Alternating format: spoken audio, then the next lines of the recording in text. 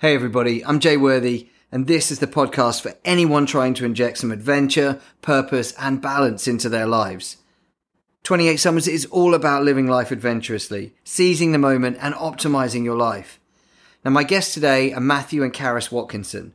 They are a husband and wife duo, former vets who became increasingly frustrated with their lives, their industry, and frankly, society in general. After deciding enough was enough, they upped sticks and moved to Wales, buying a plot of land and committing to be truly off-grid. They have since had 2 children and continue to battle their neighbours who sadly reject their vision to live off the land. But, as you will hear in this episode, they are energetic, passionate, and as committed as ever to their cause. I really love this chat, and I really hope you do too.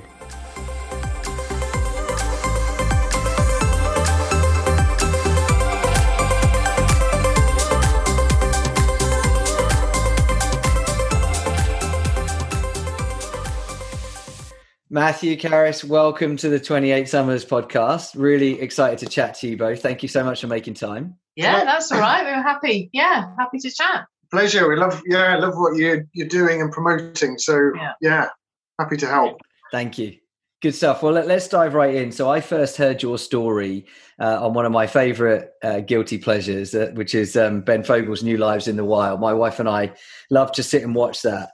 And your story really hit home with us because, I mean, it was quite an emotional episode, right? And you guys talked very openly about your lives before moving to Wales and then, you know, what the experience was like. And we just loved it. We thought it was a great episode and I've been following you ever since. And then recently I dropped you a note and asked you if you'd come on. Was delighted when you said yes. So maybe we could start with, you know, your backstory. You know, you're both vets and you have this really interesting backstory. Wouldn't mind just maybe sharing that to get us going?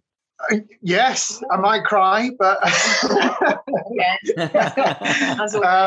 think we should have more men crying in public, so I'm happy to do that. But yeah, you're happy to be the role model. So. Yeah, becoming a vet, for both of us, was obviously a proud moment, and 1, getting admitted to vet school, 2, surviving those 5 years, graduating.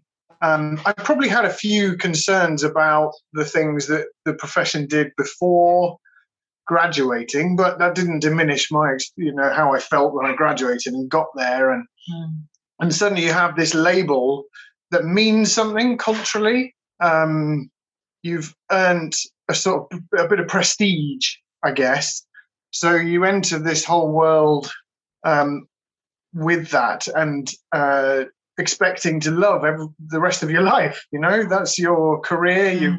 You've worked really hard to get there. You're going to be fulfilled and, you know, everybody's going to respect what you do and love you for what you do and things like that. But the reality turned out to be quite different. I don't know, you were the same as well, I think. Yeah, definitely. You know, really wanted to do it, did all the work experience. Yeah, was really pleased that got in, graduated, and then getting in the first job, it is kind of different to what you think it is. I guess you just have no idea what the pressures will be like when you're, you know, a vet kind of just left to your own devices doing it, and the work-life balance that is really long hours and having no time to yourself as well. I think I struggled with that.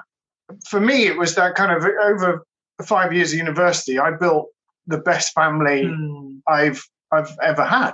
You know, family life was a bit difficult when I was younger, so I suddenly had a family and a place that I called home. And people I adored and loved, and we shared good times and bad times, and we got each other through it. And then at the end of 5 years, it's all over, and everybody goes their separate ways. And you think you're going to spend every weekend together, and it doesn't happen. And suddenly, we're all atomized and sent all over the country. And you can find yourself in a practice where you get lots of support or not much support. Or you can find yourself, as I did, in a... You'll have to forgive us if Billy occasionally turns up to add a little nugget of wisdom. where I ended up in a farm animal practice, which there isn't much support. You need to know what you're doing from moment one, when it turns out the real learning starts after graduation, when you have to go and be the thing you've practiced. You haven't even really practiced it. You've learned theoretically a lot of what you need to know, and then suddenly you're on farms and everybody expects you to be confident and polite and enthusiastic and awake all the time. All the time. And I tried, but it wasn't. It was really hard, and I felt like a fraud. I mean, I didn't really know the answers to some of the problems, but there's no one to turn to. You've got to go for it. You've got to pretend or look stupid. So you get put in these horrible situations, and I was really uncomfortable with it.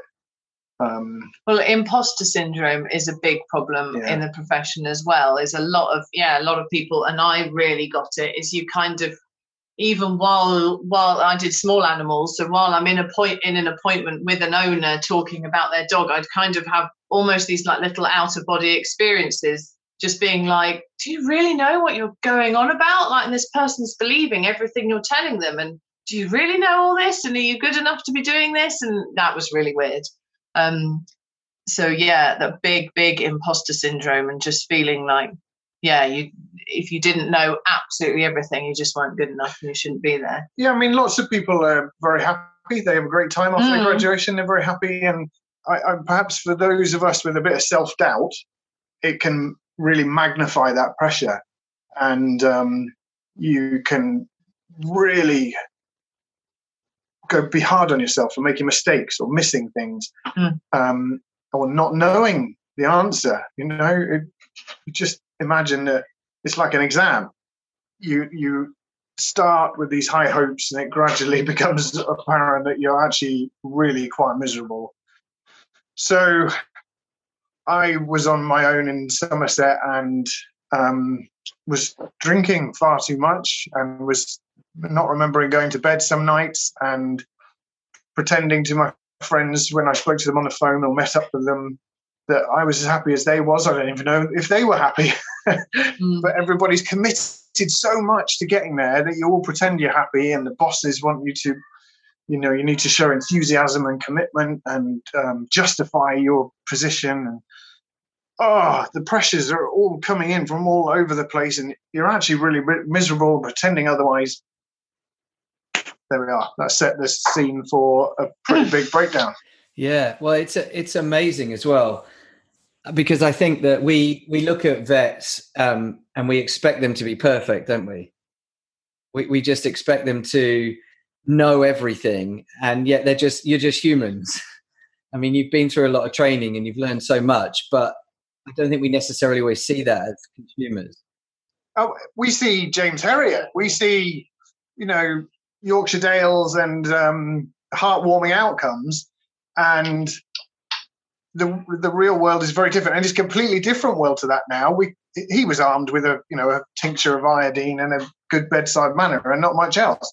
We've got diagnostic equipment that you can hardly imagine, and so that we can do so much. That creates so much pressure to an do expectation. That. Yeah, we've got. Pets are now part of the family. Farm animals have been bred to such a degree, they're like Formula One race cars. Anything knocks them off balance, and they can be dead in a few hours because they're running at such high physiological levels. So we're in a completely different situation to James Herriot. But the cultural impression is that we're sort of omnipotent, omniscient, hyper enthusiastic creatures who can care and do care for everything 24 hours a day. But I didn't. And what was you paint a fairly kind of bleak picture. You had this dream job, and then you land in it and it's not what you thought it was, and you're struggling with the pressure. What was the inflection point where you knew something had to change? It kind of built up subconsciously. So I'd found a moral concern that I had really kind of got into my head, and I was really worried about that. And so that became a focus, and I started focusing on what our role as vets was. Had our sort of long-term impact on domestic animal health been what we would have intended? So the example I give is pedigree dogs. Have they got as bad as they have in some situations just because people have bred them like that? Or has the veterinary profession actually enabled it by being able to do so much? And that became this big moral problem in my head. Like, am I actually part of the problem as well? Natural selection, if it was in charge, would never allow some of these animals to exist. I mean, they're gargoyles, some of them. I'm going to get into so much trouble. I shouldn't say any of this stuff anymore. I try to avoid it, but it still hurts inside. You know, my question was, have we enabled some of what's happened to domestic animals? And as a result of that, I kind of focused on that, and my frustration with my whole life ended up being focused on that.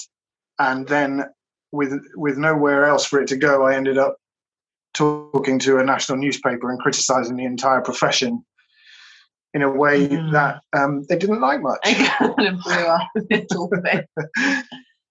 But I feel it lanced a boil. It kind of helped me move on.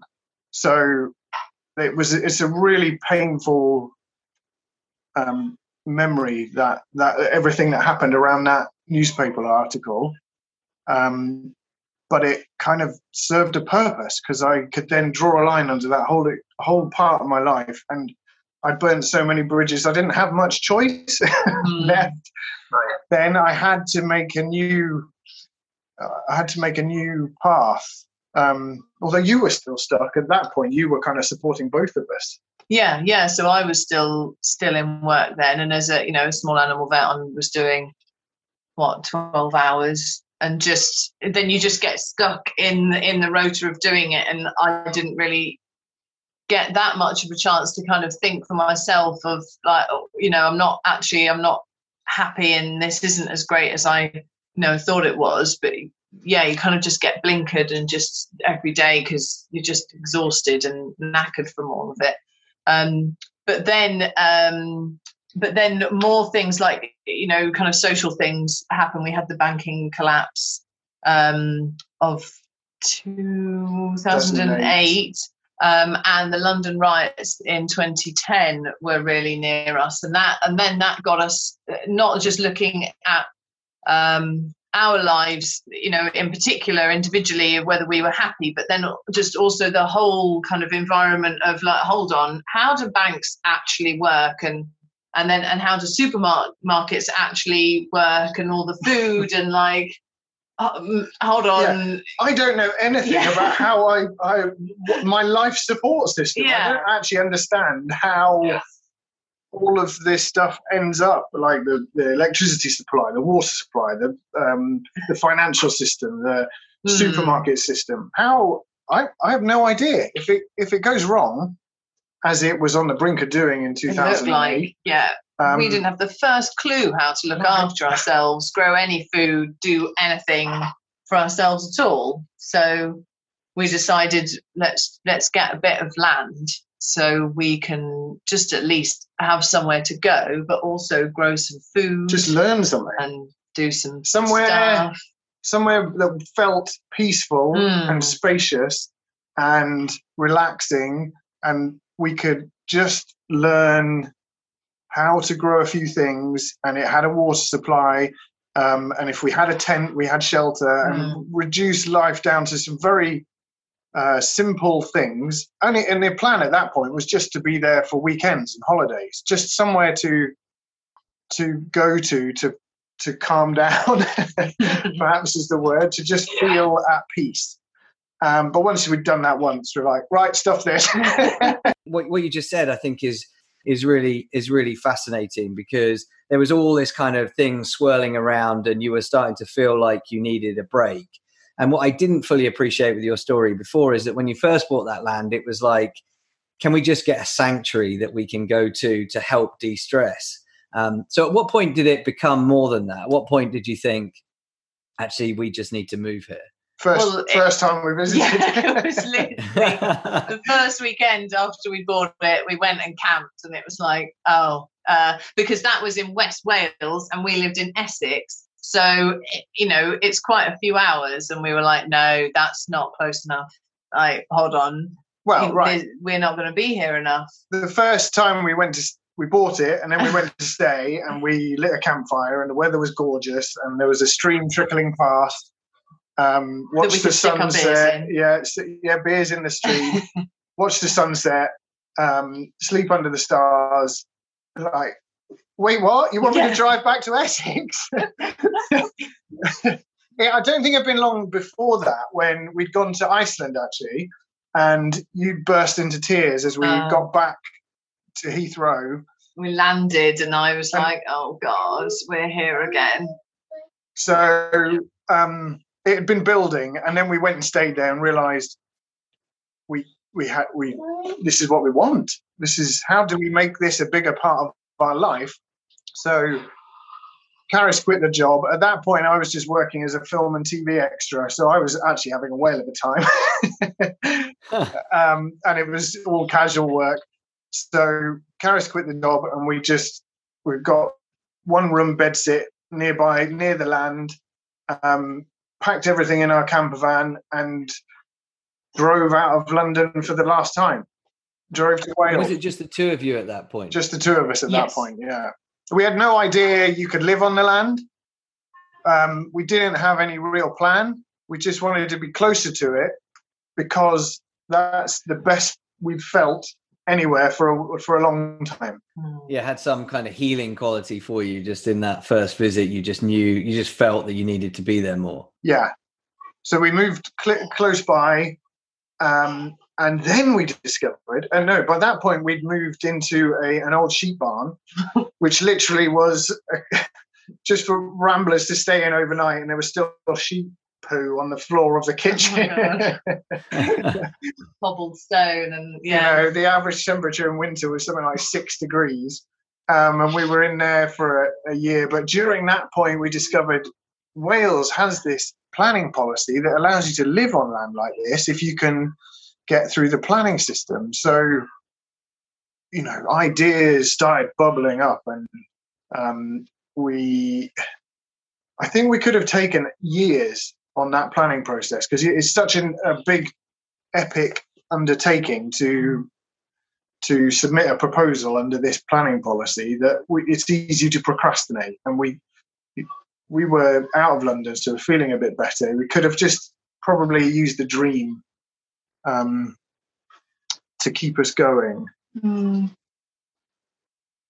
But we've got neighbours who are very unhappy. So we had this little, we built this little toilet block out of recycled scrap wood, and it got an enforcement notice on it because somebody complained.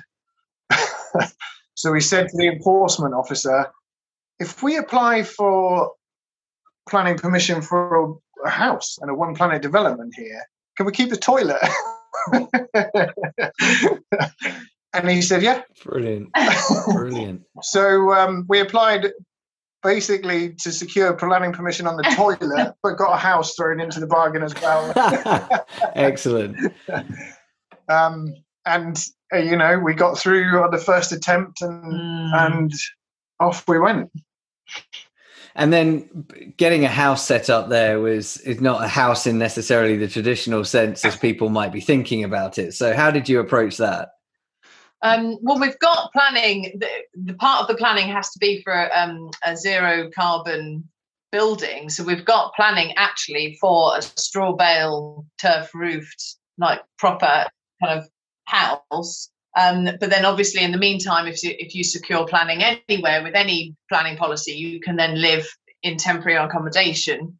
And so we then had to just, right, the minute we had planning, we're like, right, we need to get up there in some form of temporary accommodation. Like, what on earth can we find? So we're kind of checking all sorts of ideas, and then we came across this horse lorry, and was like, wow, that's a pre-made kind of box, and it's off the ground. We just need to get that, and just Only challenge was getting it up there. Yeah, because it's on the side of a hill, right? It's on the side of a mountain. There's some horrible S-bends just getting it to the car park. It was, I filled an old Hilux with chicken food. So there's probably 2 tons of chicken food in the Hilux, hooked up to the lorry with a 20-ton tow rope, and then prayed. And we broke the tow bar on the way up there, but somehow it held together, and we dragged the horse lorry all the way up to where we needed it, and parked the horse lorry, and it's never moved since. Yeah, hasn't gone anywhere. Amazing. And then you set about converting that into accommodation that you could live in. So we had a couple of months of stripping it out, although I still think there's a patch of horse poo on the wall somewhere. Just cover it with another picture. It'll be fine. I think it was very rudimentary, but the things that we needed, Caris demanded, was heat, hot water, and let's get some solar panels and the electricity sorted. So we installed a wood burner, got some electricity, solar panels for electricity, and insulated it a bit, and then that was made a kitchen out of a plank of wood, a bath out of half a barrel, everything else. Did you have any of this knowledge before, or did you just kind of learn as you went? Oh, no, this is learning as you went. And I think that's one of the biggest lessons or messages we'd give is you don't have to know how to do everything. You don't have to have all the knowledge of exactly how to build stuff and how to plumb stuff in. And we could have been there. You could pitch a tent, and you've got running water nearby. That covers the basics, really. Everything else you can learn as you go. I mean, you're not going to die if you haven't got Wi-Fi. It's all possible, but you can learn it as you go. And you can buy as many books as you like about building off-grid or growing your own food or whatever. The real learning can happen as you do it. You can make mistakes. You can mess it all up. It's fine. You don't need to be an expert. I mean, if you're kind of climbing Everest, you probably need to know how to climb. But with living off grid, if you're happy to accept a simple life, you can build from that easily. Yeah, I love that message. And that's actually really consistent with what I hear from a lot of my guests is that, you don't have to know everything to start. And often I think we do procrastinate a lot, and we kind of build things up in our mind, and we think that we have to know everything before we get going. And so, I that completely makes sense to me. What was life like in those first kind of few weeks and months after you got the horse box up there, and how was it? There was driving from our rented accommodation to the land, that last drive in December. Or the first drive. It was. It's winter solstice. I picked that for symbolic reasons, but actually it was pretty stupid, really. It was. We should have done the summer solstice, but that would have meant waiting a bit longer. But that drive felt super liberating. We had a trailer load of our final possessions hooked up on the Hilux, and as we drove from that rented accommodation for the last time, knowing that rent was going to disappear, bills were going to disappear, and we were driving to the spot where we'd felt so free and comfortable before, was really liberating. But by that point, we had Elsa, who was 2 years old. So it then became clear that I was going to panic and get really anxious because Elsa was going to go and sleep on her own in a caravan in a winter storm. So So I sat outside her door after she'd gone to bed for about an hour, maybe 2 hours. Utterly convinced. She was terrified and would wake up screaming because the wind was really, if you're living up on the side of a mountain in a caravan, the weather is suddenly there. You can hear it. But she went straight to sleep. And no, I mean, she's great. Fine. Yeah, she's super laid back, and she was just great about the whole thing and just loved getting involved, didn't she? Yeah, I mean, even the whole time when we didn't live on the fields, but we still had all the chickens and we were trying to grow stuff, she'd just come and potter around and help out. And she was, she's kids are so adaptable. I mean, that's what I guess that's the thing. Like, we learn as children by making mistakes, and that's what we've tried to embrace again. And also, kids are so open to new experiences and so willing to try stuff that we all need to be a bit more like kids. I completely agree with that, Matthew. And actually, one of the things I always say on this podcast is I think that when I talk about living adventurously, I think in many respects, I mean, live like a child, because I think, I'm a dad, I've got 4 kids, and, you see that with them every day. They live in the moment, number one, so they don't get too bogged down in what happened 10 minutes ago or too fixated on what's going to happen in the future. But also they're in awe of everything around them, and they just kind of enjoying the ride, and they problem solve. If things don't go right at first, then they don't get too beat up on it. And then the older they get, that starts to disappear until they're adults, and then they're just like us. And so I think our kids are like a walking, talking lesson to us, aren't they? Just to be a bit more childlike and not be too down on ourselves if we get things wrong. Oh, completely. I mean, the world is dominated by line managers and bosses, and everybody's afraid of making mistakes. And I mean, particularly when I was a vet, perhaps that's because lives are on the line, and there's a huge responsibility with that. That we don't take risks anymore, and we're afraid of doing all that sort of stuff. But if you can, that's a cultural and perhaps an age-related thing, but it's reversible. Yeah. You can go the other way if you consciously think about it and just say, do you know what? Let's try it. It might not work, it might fail, but I'm glad. I'll always be glad I tried. And then suddenly you can live your life like that. We're perhaps not as risky as we'd like to be, but then we've got kids. There's a whole new factor in the equation there. Maybe when they're up and have left home, I'll tell you about my plan to become sea gypsies.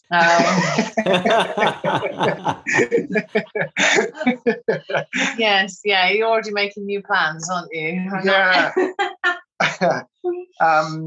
Yeah. I mean, that's probably the hardest part of what we've chosen to do, is we're now very restricted to where we live, where we are. We've got a farm, we've got livestock, we've got kids. We can't really go anywhere. And that's a big change from life before. I miss, I've still got wanderlust. I'd still like to be traveling and seeing the world. But we can't do that right now, which is why we're going to buy some rubbish old boat and sail to the Arctic when the kids are left home. But we'll talk about that at some point. Don't worry. Yeah. Doesn't seem like Karis is on board with that yet. I think you've got more sales to do there. I should be fine. There's more. Well, you've got a few years till the kids are grown up to keep working on that one. But I mean, obviously, really, really kind of traumatic few years with everything that happened with the career, but then kind of finding this haven, this tranquil place in Wales. What have been some of the? I get the positives and the beer in the stream and just being able to be self-sufficient and also freeing yourself of some of those obligations like rent and bills. It must be hugely rewarding. What have been some of the biggest challenges for you both? Oh, the biggest challenge by far is local resistance. So how other people feel about what we're doing. Not all the locals, obviously. most of them, love it, or and are really supportive. But there are a select few which happen to be our closest neighbours that just don't get it and don't get why you'd want to do this. And surely you just want to have the best career you can and make as much money and buy a bigger house as you possibly can. And so why I assume this don't get it. Yeah, they don't get it, and No. I assume this is the same for anybody who's attempting something out of the ordinary. Is they can see what they have a vision, and they can see what they want to achieve, and not necessarily how they're going to do it, but they know they believe it's possible. And perhaps that was us at the beginning of this, in like, I have no idea how we're going to do this. I just know we're going to do it. But that vision was in our heads, and it's hard to communicate that to everybody, isn't it? They've come with their own prejudices and worries, and I think, as I said in the program, our imagination seems to scare people, because we're not just following the set routines. We are behaving like kids. The whole house is like a big den, really. It's just us building a big den in the woods like we would have done when we were kids, except this one has Wi-Fi. But and I love that. I love the fact that you're basically just building a den in the woods and living there. It's really sad when I obviously follow you on social, and I see, I saw the notices that you get, and the fact that people are just trying to make your life difficult. It is really sad, because I think that often in life people project their fears onto you, don't they? When they're telling you they don't like stuff, it's not necessarily that they don't like it, so they just don't understand it, or they don't think that it can be done, or they wish they could do it, but they're not necessarily brave enough to do it. So does that get to you, or are you pretty resilient with that now because you've been at it for so long? No, it always gets to me. I pretend it doesn't, because some of these people are encouraged by weakness. But I don't want to fight with anybody. This whole thing was about sort of finding peace, not finding people to fight with. That said, if they want to pick a fight, then they better be sure they're going to win it, because I'm going to fight for this as much, for my home, for my family, as much as needs be. They're not going to win, but I'd rather not fight at all. Do they fight, out of interest? Do they fight the original planning permission? If you were to say, hey, we just won, £500,000 and we're just going to build that house that we originally got planning permission, they don't mind that, presumably, because they see that as more normal? No, they'd mind that as well. Yeah, oh, really? It's got quite bad. They want us gone. They want us somewhere else entirely. I don't think there's anything we could do to make things better. I mean, part of the problem in this situation is they, during the planning process, made a big deal about how everything we said we were going to do was impossible. The problem with that is they've trapped themselves in a prediction that, if we prove the opposite, makes them look silly and makes them even angrier. So there was no good way out of telling us it's impossible what you're going to do, because then if we do it, it makes them feel even more threatened in a way. I just want peace. We have done it. I'm sorry if that makes you feel bad because you didn't think it was possible, but we have done it, and that means we're living this kind of very low impact lifestyle. We're invisible in the landscape. We're kind of disappeared into it. We're doing everything we say we're going to do. Can you just leave us alone a bit? That would be really nice. Yeah. But it's not our decision. So is it still very much in flux? They're still trying to make you move on? Yeah. I mean, I'm not sure I've helped the situation, because I fight back. and people don't like that either. I'm not sure what we could have done though. If we'd have fought back and failed to do what we said we were going to do, they'd be happy. Sorry, if we hadn't fought back, if we just allowed ourselves to be bullied and not worked really hard to meet our targets and do the things we've done, they'd be happy. But I'm not going to do that.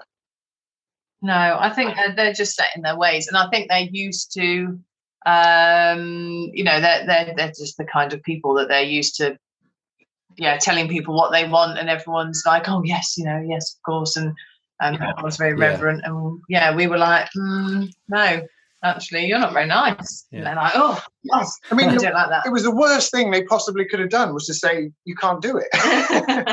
Yeah. It just makes you want to do it even more. If I need motivation, it's people who think they're authority figures telling me I can't do what I clearly know I can do. I'm going to do it even more then. I have more motivation than ever before because you're doubting me. Yeah. So... Would you, if you had your time all over again, if you just bought this land and were just relocating, would you do anything differently? I'm not sure. I don't. The only thing I'd do differently is be slightly closer to Skomer Island because I love going there to see the puffins. We're still an hour away. If we could be, right next to the boat to go to Skomer, brilliant.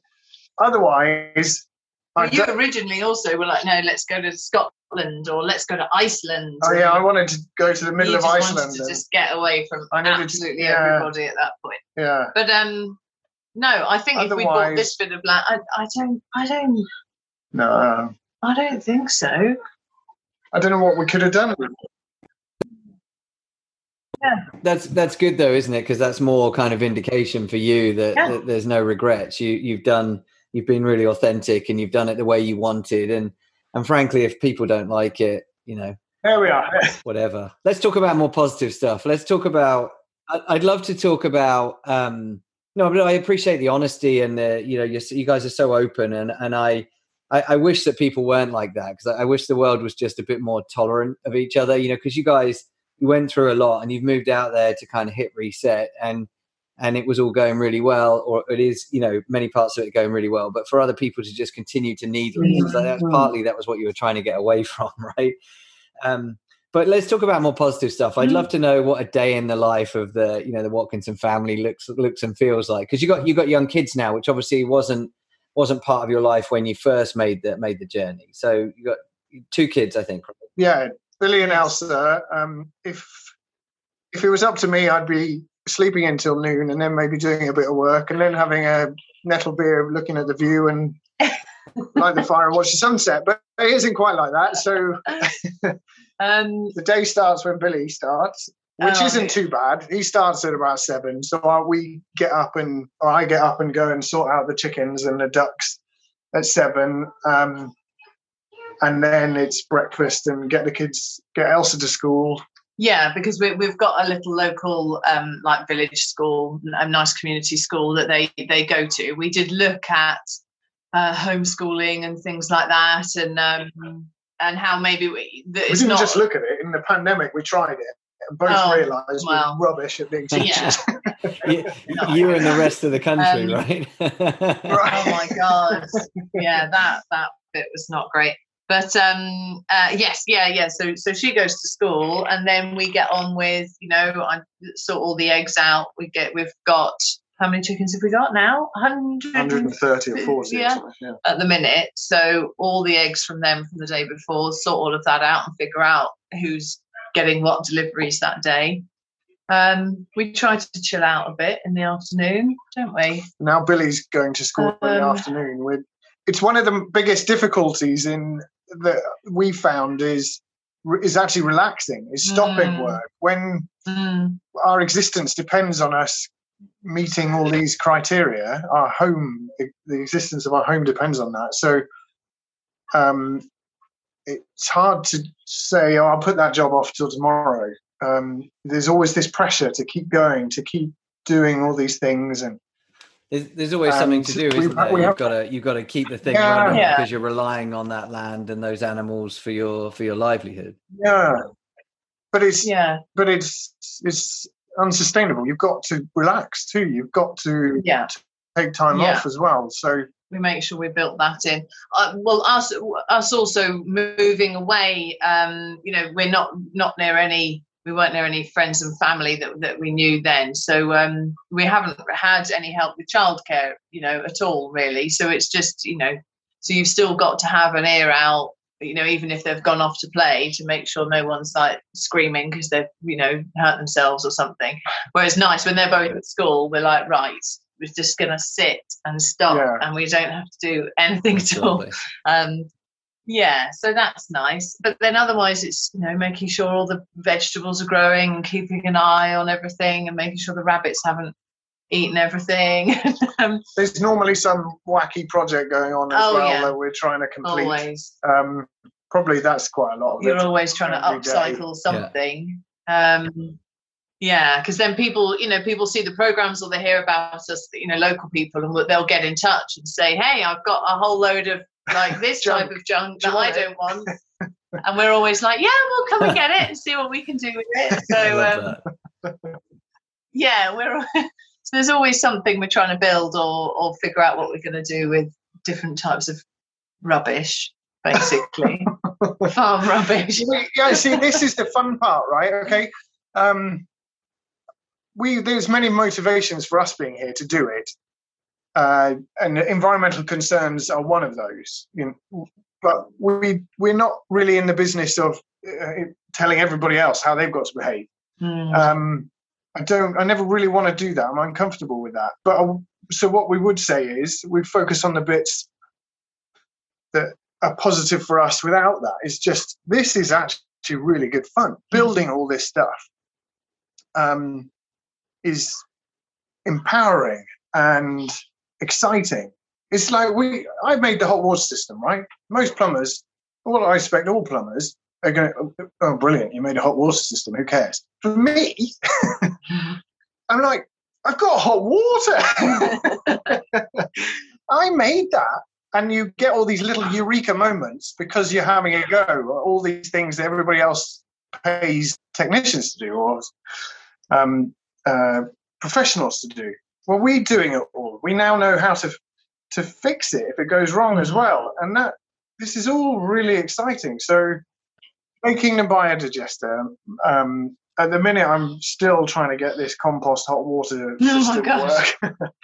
But when it doesn't work yet. But when it does, it's going to be such a thrill. And that's the beauty of this for us is it's really good fun. We're kind of creativity and imagination are unleashed. And also, and this might appeal to others, is it's way cheaper than buying a normal house. Sure. Well, I think what's also really appealing about it is that it you're clearly very much in the present when you live that life. You're not too hung up on the past or in the future. So you kind of you touched on it before, but you've got to focus on what needs to be done today. And so I like that. Whereas sometimes you're stuck in this kind of the trappings of success where you're chasing promotion, which means you're more and more time poor, which means you have to spend more and more money on other people doing things for you. And it's just this kind of negative cycle, really. Whereas if you could just say, well, if I could just step back from that, I would have more time to learn these things and try and do them myself. Oh, well, that's it. We're cash poor, but time rich. So we can mess around. I can make mistakes.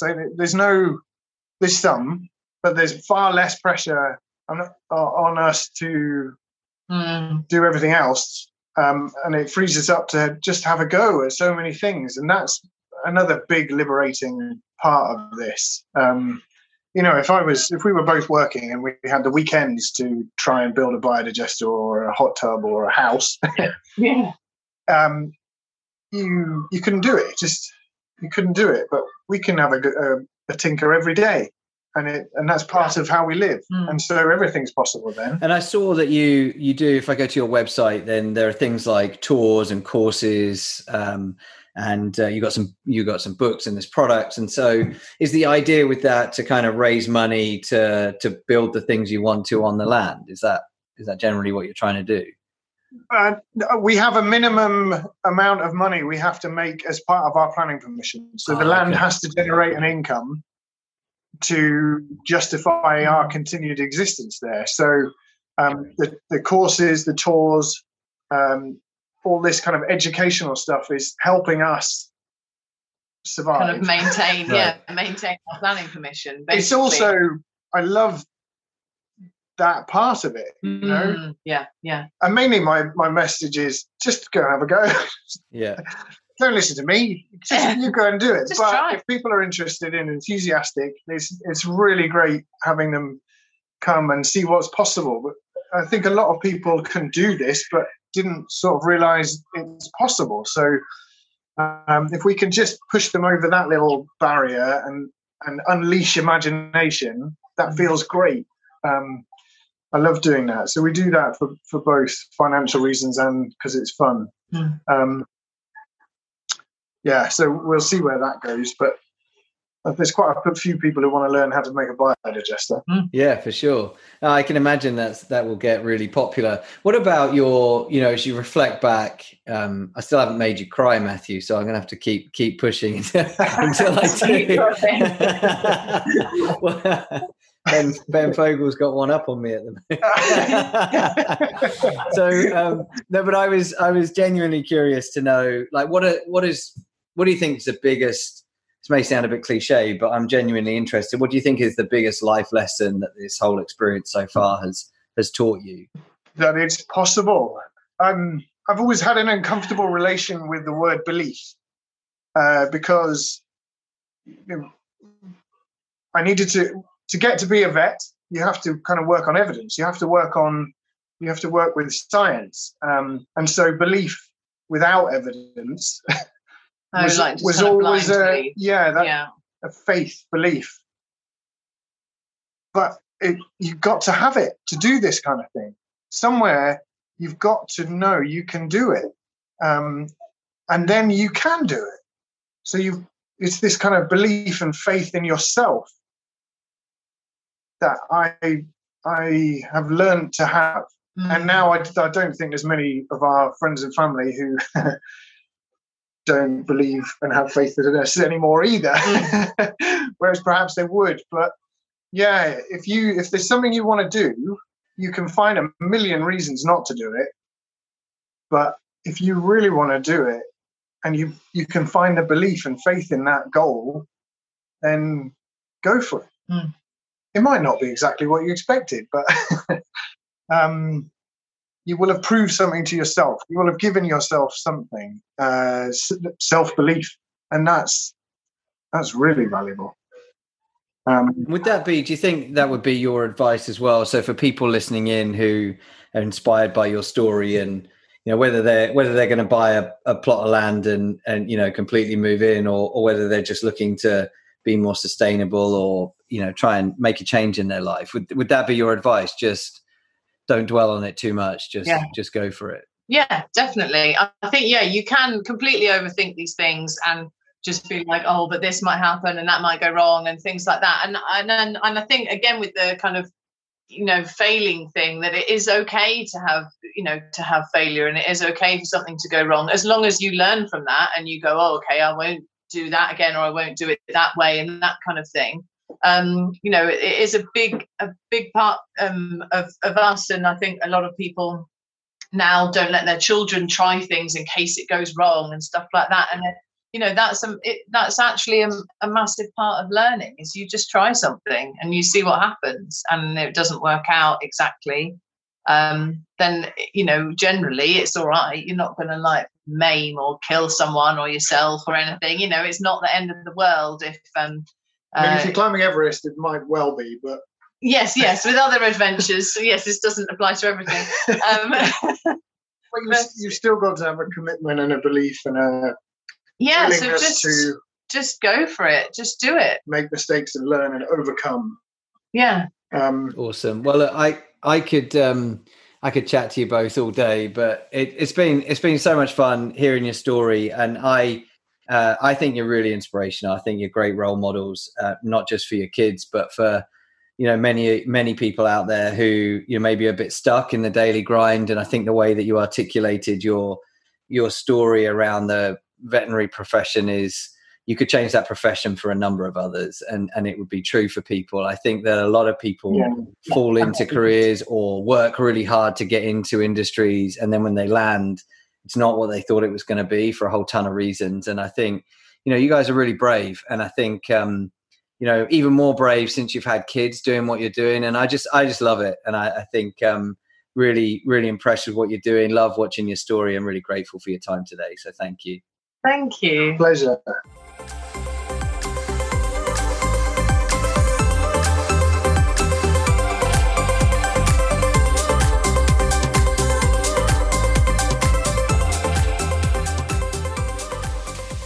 Well, as you heard there, Matthew and Karis have a commitment to bring in a minimum income to justify their life on the land that they own. Please do give them a follow on Instagram at Beeview Farming. Check out the links in their bio and see how you can get involved to help them with their mission. Thanks as always for your continued support. It really continues to mean the world to me that so many of you take the time to listen, share and review the podcast. That's it from me today. I'm going to be back soon with another amazing guest. But in the meantime, stay happy, stay healthy, and remember to live adventurously.